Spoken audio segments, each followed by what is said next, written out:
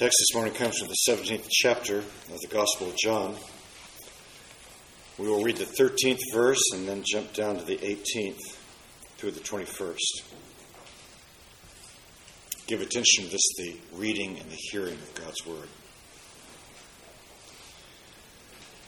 But now I come to you, and these things I speak in the world, so that they may have my joy made full in themselves.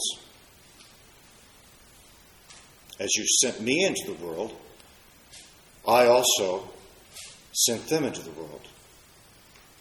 For their sakes I sanctify myself, that they themselves also may be sanctified in truth. I do not ask on behalf of these alone, but for those also who believe in me through your word, that they may all be one, even as you, Father, are in me and I in you, that they also may be in us, so that the world may believe that you sent me. Father, may the words of my lips and the meditations of all of our hearts be acceptable in your sight. O Lord, our strength and our Redeemer. Amen.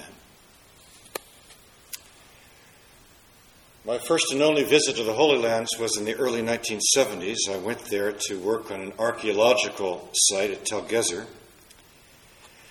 Next week at this time, God willing, I will be there ready to be with a group of experienced pastors for the week. I received this email this morning from my host, a PhD graduate of Golden Gate, Seth Pastel, and a professor over there. He wrote about what I can expect. He said we will have 24 students in the class, 13 Arab and 11 Messianic. Their ages will range from 35 to 60. All of them in the class are seasoned pastors who love the Lord and are dear servants of God. You will have a captive audience of people who are hungry to receive tools to serve their flocks. What an honor it will be to be with them, and how much I expect to learn from them. He adds, you will be simultaneously translated into Arabic. All the Jewish students speak English quite well. Now, going back to my journey in the early 70s, as my plane left the runway to carry me home from Tel Aviv airport on my last trip at that time to Palestine, I found myself in the airplane looking down at a full newspaper page picture of the then Prime Minister of Israel, Golda Meir. Beneath her large, smiling face was a single caption. It read, "Making the Desert Bloom." Now, the ad was, of course, talking about how the secular nation of Israel was bringing so many cultural and agricultural advances to what had previously been a relatively dry, dusty, and impoverished place, at least at that time. Making the desert bloom. It was a clear, confident, proud statement of a mission. It seems to me that something like that is the mission with which Christ came to us and with which he has left us, making the desert bloom. Our text this morning can be read as Jesus is sharing his own mission statement and giving us ours. I thought of summarizing it this way. Jesus' mission in life is to show the glory of God to the world, and ours is to show his glory to the world. In verse 4 of chapter 17, Jesus says, "Father, I have glorified you through the work you gave me to do." And in verse 6 he says, "I revealed your name, your character, your person, your presence." To show that something is glorious, as we've seen in weeks before, is to show that it's weighty, substantial, valuable, to be treasured. To glorify something means to show people that that thing is important and crucial and central. Jesus' mission, then, was to show the centrality of the glory of the Father for all things. On our own, we apparently don't know that glory, and we can't see it. Making God's glory known is not just Jesus' personal mission statement in the 17th chapter. It's a theme which runs throughout Scripture. Psalm 67, I also almost used Psalm 96. You might look at them in your quiet times at home. Both similar, but Psalm 67 tells us God's purpose is to be known and praised and enjoyed and feared throughout the earth. Its opening verses run, God be merciful to us and bless us, and cause your face to shine upon us, that your way might be known on earth, your salvation among all nations. Let the peoples praise you, O God. Let all the peoples praise you. Let the nations be glad and sing for joy, and all the ends of the earth fear him. So Psalm 67 is a kind of prayer that in verse 2 God might be known, in verse 3 he might be praised, in verse 3 he might be enjoyed, in verse 7, which we didn't read, that he might be feared. And in John 17, almost duplicating that, we see that this is Jesus' mission. We know that the life of the triune God is from all eternity a life of relational, self-sacrificial, communal, giving, relational love. We also know that this triune God has chosen to be a fountain of life and love for all of his creation. There are some families that kind of turn in on themselves. The triune family, Father, Son, and Spirit, is a family, if we can use that analogy or image, that readily invites others in. His life and his being is one of going out with his love, and that is the life his children are brought to share and to show.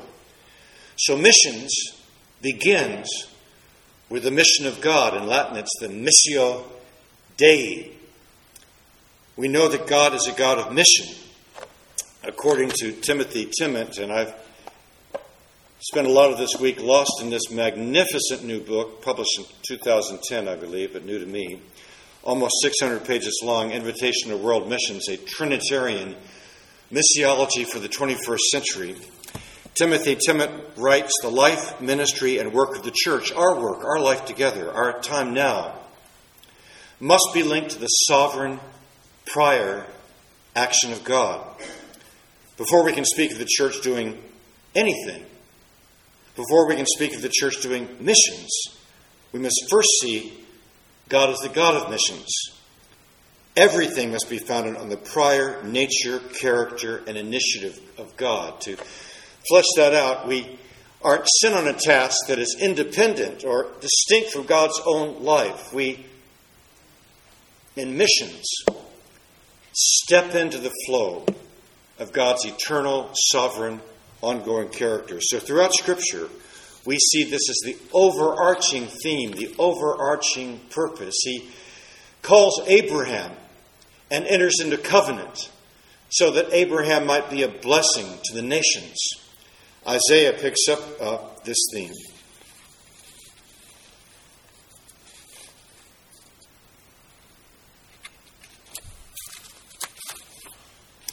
Somewhere the same theme is picked up.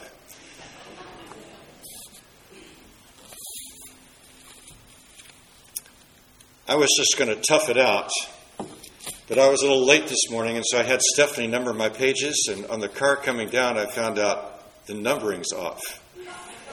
So we tried to get it back together, but somewhere in these notes is a reference to Isaiah.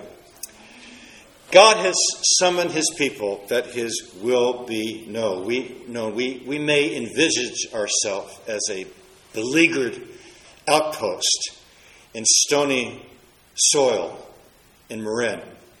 But it simply isn't true. What I've preached and said before, but in reflection this week, it simply isn't true that the church is only one generation away from extinction. God has said, I will build my church, and the gates of hell will not prevail against it. And the church And the mission of the church is rooted in the promise of God and the character of God. In a post-Christian West, which seems to be abandoning its Judeo-Christian roots, and as the center of Christianity is unquestionably moving away from Europe and North America to Asia and Africa and possibly South America, we should live not beleaguered lives but confident ones. Mission comes from and reflects the character of God. Again, quoting from Timothy Timmett, in what is simply, I think, a missiological masterpiece of writing, he places missions squarely inside the Trinitarian character of God. And I'm going to read 3 paragraphs taken from different places. So we see this sovereign act of God in God the Father and God the Son and God the Spirit. First, God the Father. Beginning with his covenant with Abraham to know and bless all nations, we should not speak of the sending church unless and until we understand God the Father as the sender. The Father sent his Son into the world, and the church becomes the ongoing reflection of the triune God in the world, God the Father. Then from another chapter, God the Son. Through the incarnation of Jesus Christ, we see the redemptive embodiment of God's mission in the world. God the Father sends God the Son into the world to embody the new creation and to demonstrate how to engage an unbelieving world with truth and grace. In God the Spirit, the church is not only nourished by the memory of the incarnation and of the cross and of the resurrection, but also we are empowered by the presence of the risen Lord in the church, which is made manifest to us into the world through the empowering presence of the Holy Spirit. The gospel and God's initiatives do not stop at the cross and resurrection, but continue at Pentecost and in the life and witness of the church. The Holy Spirit enables and empowers the church to extend God's mission into the world. So to summarize all that, when we are on mission, we are revealing not only the very heart of God, but the very life of God from all eternity, Father, Son, and Spirit. The Father purposes missions to the world. The Son embodies it, and the Spirit implies it all together. On the evening of the first day of Easter, Jesus comes to his disciples and says, "Peace be with you. As the Father has sent me, so I am sending you." And with that, he breathed on them and said, "Receive the Holy Spirit." Now earlier, in the 5th chapter of John's Gospel, he said, "Whatever the Father does, I will do." So we shouldn't be surprised that what we see the Father doing there to the Son is what the Son says to his disciples, to his church, and to you and me. The Father sends the Son, but Jesus sends the disciples like Father, like Son. It's the heart of missions. In the first verse of Psalm 67 that we read, we have a prayer, "Lord, bless us." One of the ways God glorifies his name is by blessing his people. Listen again. "God, be gracious to us and bless us and cause your face to shine upon us, that," and there's the connecting word, "that your way may be known on the earth, your salvation among all nations." God blesses his people for a purpose, not just to use us, but because part of the joy of his life is in sharing his love and making his name known. God blesses his people for the sake of the world. This is the foundational truth that was found in Abraham and also in the prophet Isaiah. Isaiah writes, "I will give you Israel as a light to the nations, that my salvation may reach to the end of the earth." In Psalm 67, which we've just read, the author of Psalms takes that promise to bless the nations and makes it into a prayer. When we ask God for blessing on our sake, if it is bestowed, it pleases God to give blessing so that the nations can see who he is and praise his name. This kind of blessing is not a payment for services rendered. It is a power and joy for a mission to be accomplished. John Piper puts it this way: God blesses his people for the sake of the nations. Therefore, God is most likely to bless us when we are planning and longing and praying to bless others and to make the nations glad in God. Now let's pause and say and recognize that God has blessed this church, Tiburon Baptist, in innumerable ways. In a few short weeks, we are going to gather, God willing, in this space and in this room in what is for many one of their favorite services, a time in which we rehearse the way God has blessed us primarily in the preceding year.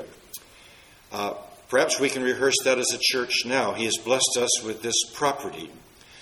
You know I'm not exaggerating when I say that perhaps except for the telephone lines visible outside, this is one of the most beautiful sights on earth. He has provided this site from which to praise him and serve him and make his glory known. Our challenge is, and one I think the Lord intended, is to make our witness here as beautiful and joyful and noticeable as is this site. God has blessed us here with a multicultural congregation that reflects the character of his kingdom. God has blessed us here with a multi-generational congregation that combines strengths from every decade of life. God has blessed us with a talented congregation that is gifted and accomplished. He has blessed us with a loving congregation that, with all of our warts and blemishes and shortcomings, and we do have many, is more united by our love of Christ and one another than torn asunder by our failings and shortcomings. No small measure of the way God has blessed this church is with the legacy of missions here. When a visiting head of a mission agency was with us and speaking from this pulpit just a few short weeks ago, what he was struck by was our missions wall and the number of missionaries that we support in a church of this size.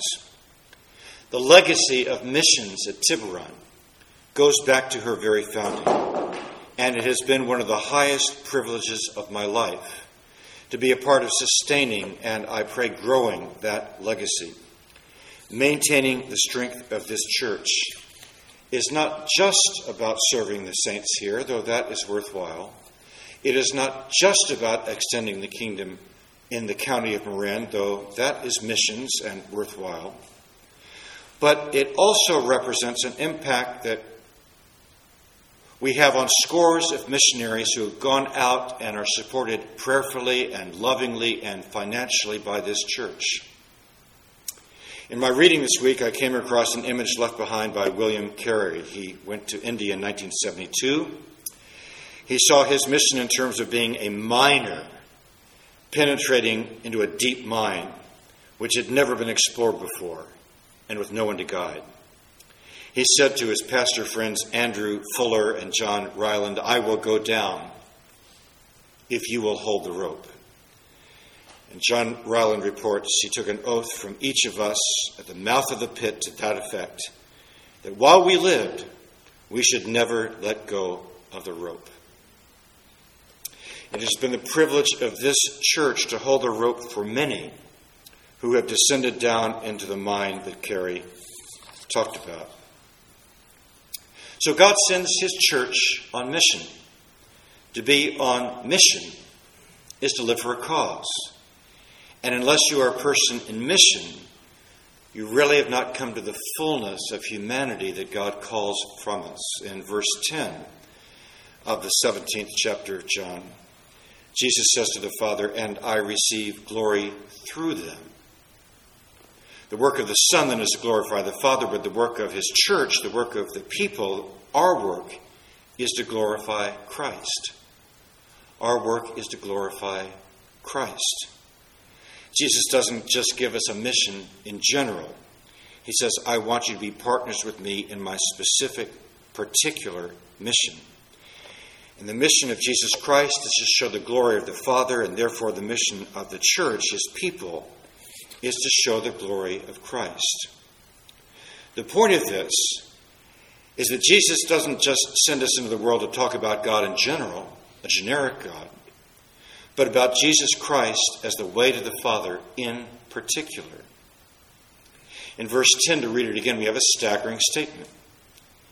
Jesus says, I get my glory through them. The world sees my beauty. The world sees my centrality, my importance, my treasure through them, through my people, my disciples, my church. Jesus says he has created us and he has sent us into the world to be able to show people that he is glorious. Now, what's interesting about this is the same mission as the Holy Spirit. In John 16, verse 14, Jesus says the Spirit has come into the world with a specific purpose. The Holy Spirit, he says, will glorify me. He will take the things I've said and reveal these things to you. He will glorify me. Again, to quote from Timothy Timmett, this opportunity for missions doesn't just reveal the heart of God. It reveals the very character of God. It has a triune shape. The Father is the sender, the Lord of the harvest. The incarnate Son is the model embodiment of mission in the world. And the Holy Spirit is the divine empowering presence for all of mission. Let me just conclude by saying verses 13 to 18 of chapter 17 remind us that at the very heart of missions, that missions itself means joy. When Jesus in Hebrews 12 talks about going towards the cross, it is said for the joy that was set before him, he endured the cross, flying like a banner over all of the other verses of Psalm 67 are those verses about song and joy. Oh, sing to the Lord a new song. Sing to the Lord, all the earth. Sing to the Lord, bless his name. Tell of his salvation from day to day. You can't summon others to sing a song you've never sung yourself. You can't invite others on a journey you have never walked yourself. And singing is the consummation of all the gladness that missions calls us to. This psalm is calling us to spread a passion for the glory of God in all things, for the joy of all peoples. This is the hardest and happiest work in all the world. And Scripture tells us that the full measure of God's joy has to do and is not available without missions. Living in holy God, we are all recipients of the greatest missionary journey in the history of the cosmos. When for love of us you sent your Son to endure a cross to pay the price we should have paid and die the death we should have died, that we might live the life for which we were created, life in communion with you. May others looking at the witness of this church see your glory. May they see your love. May they see your care in how we live and what we say and what we do. May your glory be known. And may we sing it and say it and live it in all that we are and do. For it is in Jesus' name I pray. Amen.